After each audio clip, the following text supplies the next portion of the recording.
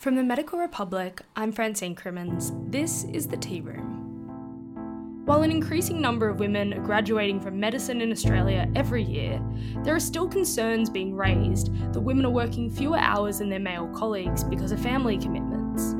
This highlights a criticism of women being both mothers and doctors, and how for women, balancing the two roles can be challenging. Today, Dr. Rebecca Hoffman on what the latest research tells us about balancing motherhood and medicine.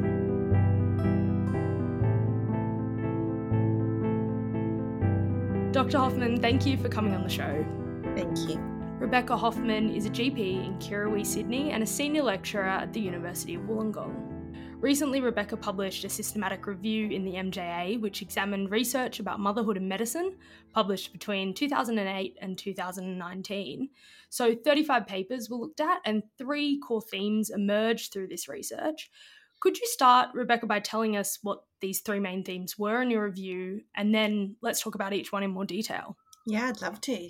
So the first one was looking at specifically at motherhood and how being a doctor impacted on raising your children. The second theme looked at medicine and how being a mum impacted on your medical career. And the third one combined the two and looked specifically at any strategies or policies that impacted one or the other, or the ability to balance both together. Let's talk in more detail about choosing to have children as a doctor. What did you find out were some of the challenges of motherhood in light of things such as career opportunity and progression in medicine? Yeah, interesting. So, as far as being a doctor, there's definitely a theme. Well, actually, for a lot of tertiary educated women, there's definitely a theme for delaying having children until after you've done with your studies. And on average, the maternal age is significantly older for women who have done additional studies. And with medicine, you do your additional study, which, for instance, at the University of Wollongong is a postgraduate degree. So you've done one degree and then you go on to do another degree, and then you're qualified as a doctor, but you're still not qualified to work independently.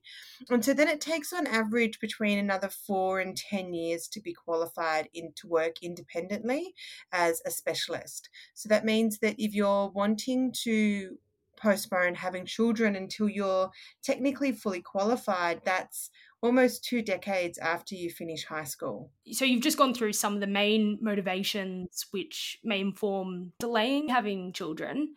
And was one of the main ones delaying that career progression? Yeah, so the main one is that people want to essentially get it over and done with, or they want to meet certain milestones before having kids. Because there's a belief, whether it's true or false, or definitely a belief that having children makes it significantly harder to meet those goals. And whether that's harder because they're physically and emotionally harder, or harder because of delaying of time frames is varied depending on the country and the person and the specialty. But there's definitely the belief that if you wait to have children until after you've finished your fellowship training, it's going to be easier. But that's not taking into account the delays in parenting and then the difficulties with falling pregnant, or the people that don't want to wait, and the people who actually go, no, I'm already in my late 20s or early 30s or mid 30s and I want to have kids now, and I'm actually going to make the decision to make those workplace changes, but it's doing that within the regulations of being a doctor, and there being things that impact on that. The same as in any workplace, there's things that impact on your ability to raise children or to work part-time or have flexible working arrangements. In medicine, it's even seems to be tougher again. Yeah, and I know, especially for people who train as GPs, and you would know this really well, this is Yeah. a particularly difficult problem because the training options often don't come with the same leave entitlements Yeah. as training in other specialties. So Is this something that specifically, you found as a particular barrier? exactly. So specifically for general practice, so for hospital-based specialty trainees, being trained in the hospital, you're entitled to state-based leave arrangements, which means you're entitled to maternity leave at your full pay if you've worked there for more than 12 months. And most people will have done that unless they fall pregnant in their intern or their first year out of medicine. As a GP, you're based on 6-month contracts, which means every 6 months you're applying for a new job at a new practice. The GP registrar never is at the practice for long enough and actually is never legally entitled to maternity leave pay. So any maternity leave that they have has to be either saved for by themselves or the government paid maternity leave scheme at the base wage. And in your studies, you looked at some of the more beneficial leave entitlement systems that could perhaps improve women's experience to not feel like they're having to choose one or the other. What were some of those?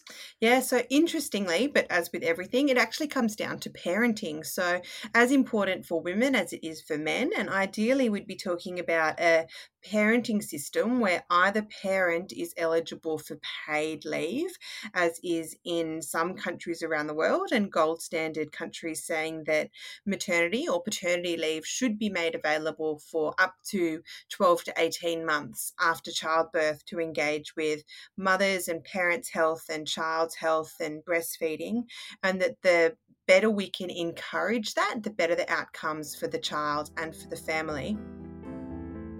Given that that's a significant way away from where we are now, there's definitely lots of smaller key things that can be done now, and one of those is just simply equitable pay. Yeah, and especially for female GPs, we know that that's also a problem area because we know that female GPs often are given, a different caseload to their male GP counterparts in the same practice, and there's all Well, I these think other patients often issues. also self-select female GPs when they're um, because they want to see a female GP because they have complex mental health or complex gynecological or complex women health issues, and they self-select to see female GPs. So often female GPs will find just that their caseload looks very different to some of their male counterparts.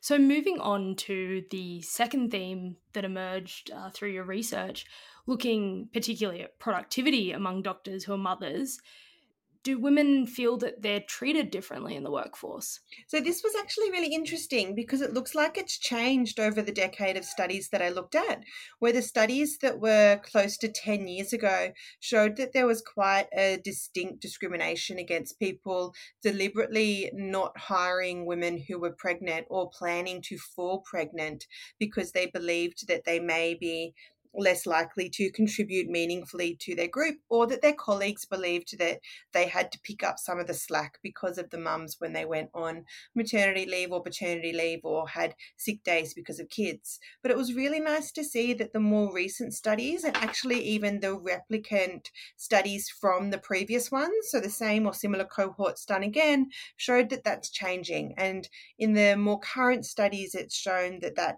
is no longer a belief, that people reported that they no longer deliberately discriminated against women who were going to be or were currently pregnant or planning childbirth. And the colleagues no longer saw their women colleagues who had children as being an increased burden. Do you think that that might have something to do with the fact that there is just generally quite a lot of women in medicine now, Yeah, and that's absolutely. changing the attitudes? Yeah, absolutely. So it's definitely, well, I believe it's definitely a case of when there's a greater population of people both fighting for the same thing, achieving the same thing, and doing the same thing, it's easier to see that as being the norm or the normal. And so if you've got lots of women or lots of men who are job sharing, who are showing that flexible work arrangements are actually really effective and in some cases more beneficial. So it's easier to share overtime and on call rosters and difficult hours amongst more people, that those things don't mean that you're picking up the slack or anything else, that these are achievable, especially for the big hospitals. How do you feel things are improving for women in medicine in terms of creating more flexibility? Do you think that that's happening in a proactive way, or do you think we're still in the talking stage for that? Well, and so I think people are still fighting for it, and especially amongst some colleges. So amongst some colleges have come a long way just in the last couple of years, especially with women in diversity, and looking at the College of Surgeons and how a few years ago there was a big push towards them doing more and being more family friendly, and they've really stepped up and have done a lot to increase the diversity, especially in the upper levels of management, and with that has shown a better flexibility for speaking out against bullying, speaking out against bad behaviour, speaking out against unfair or unequitable working arrangements. And that's a real token to them that they've done really well with that, and other colleges can absolutely look to them as being a way to make change and do better. But there's definitely other colleges and other particular hospital bases that have a long way to go. And you'll often see in the media that hospitals have been stripped of their trainees. And that's actually a really big thing. To be stripped of your trainees means that you are falling so far below your ability at a training hospital to be able to engage in appropriate training, that you lose that cohort of doctors, which is both a problem for the hospital recruiters and for the patients and for the wider community if you've then lost a whole group of doctors who are no longer able to work there because of unsafe work arrangements. In those areas, equity for women and equity for parents is definitely not the highest priority, and just being safe is what needs to be achieved before we look at anything else.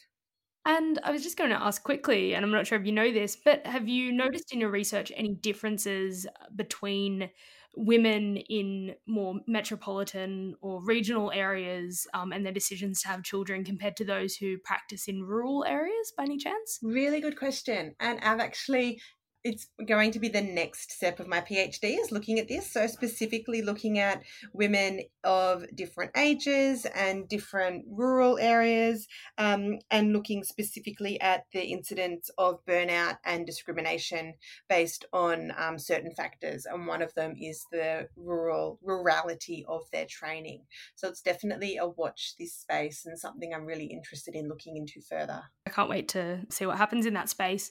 And big question to finish on, what do you hope studies like yours will achieve for women who choose a career in medicine in the future?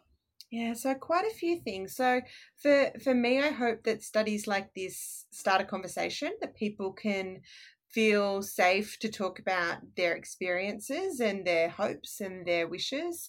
I hope that it leads to bigger research questions. So like I've just looked at mums, and I'd love to look at parents, and there's lots of differences that parents look like, and then also just beyond the newborn area into toddlerhood and adolescence. And I think all parents know that each of those stages have unique needs and demands, and yet everyone looks at that initial first year of life or first 300 days as being really important, but it should be expanded out beyond that. On a personal note, I'd love to see general practice trainees being treated the same as everybody else training towards a specialty and being able to achieve maternity leave outcomes.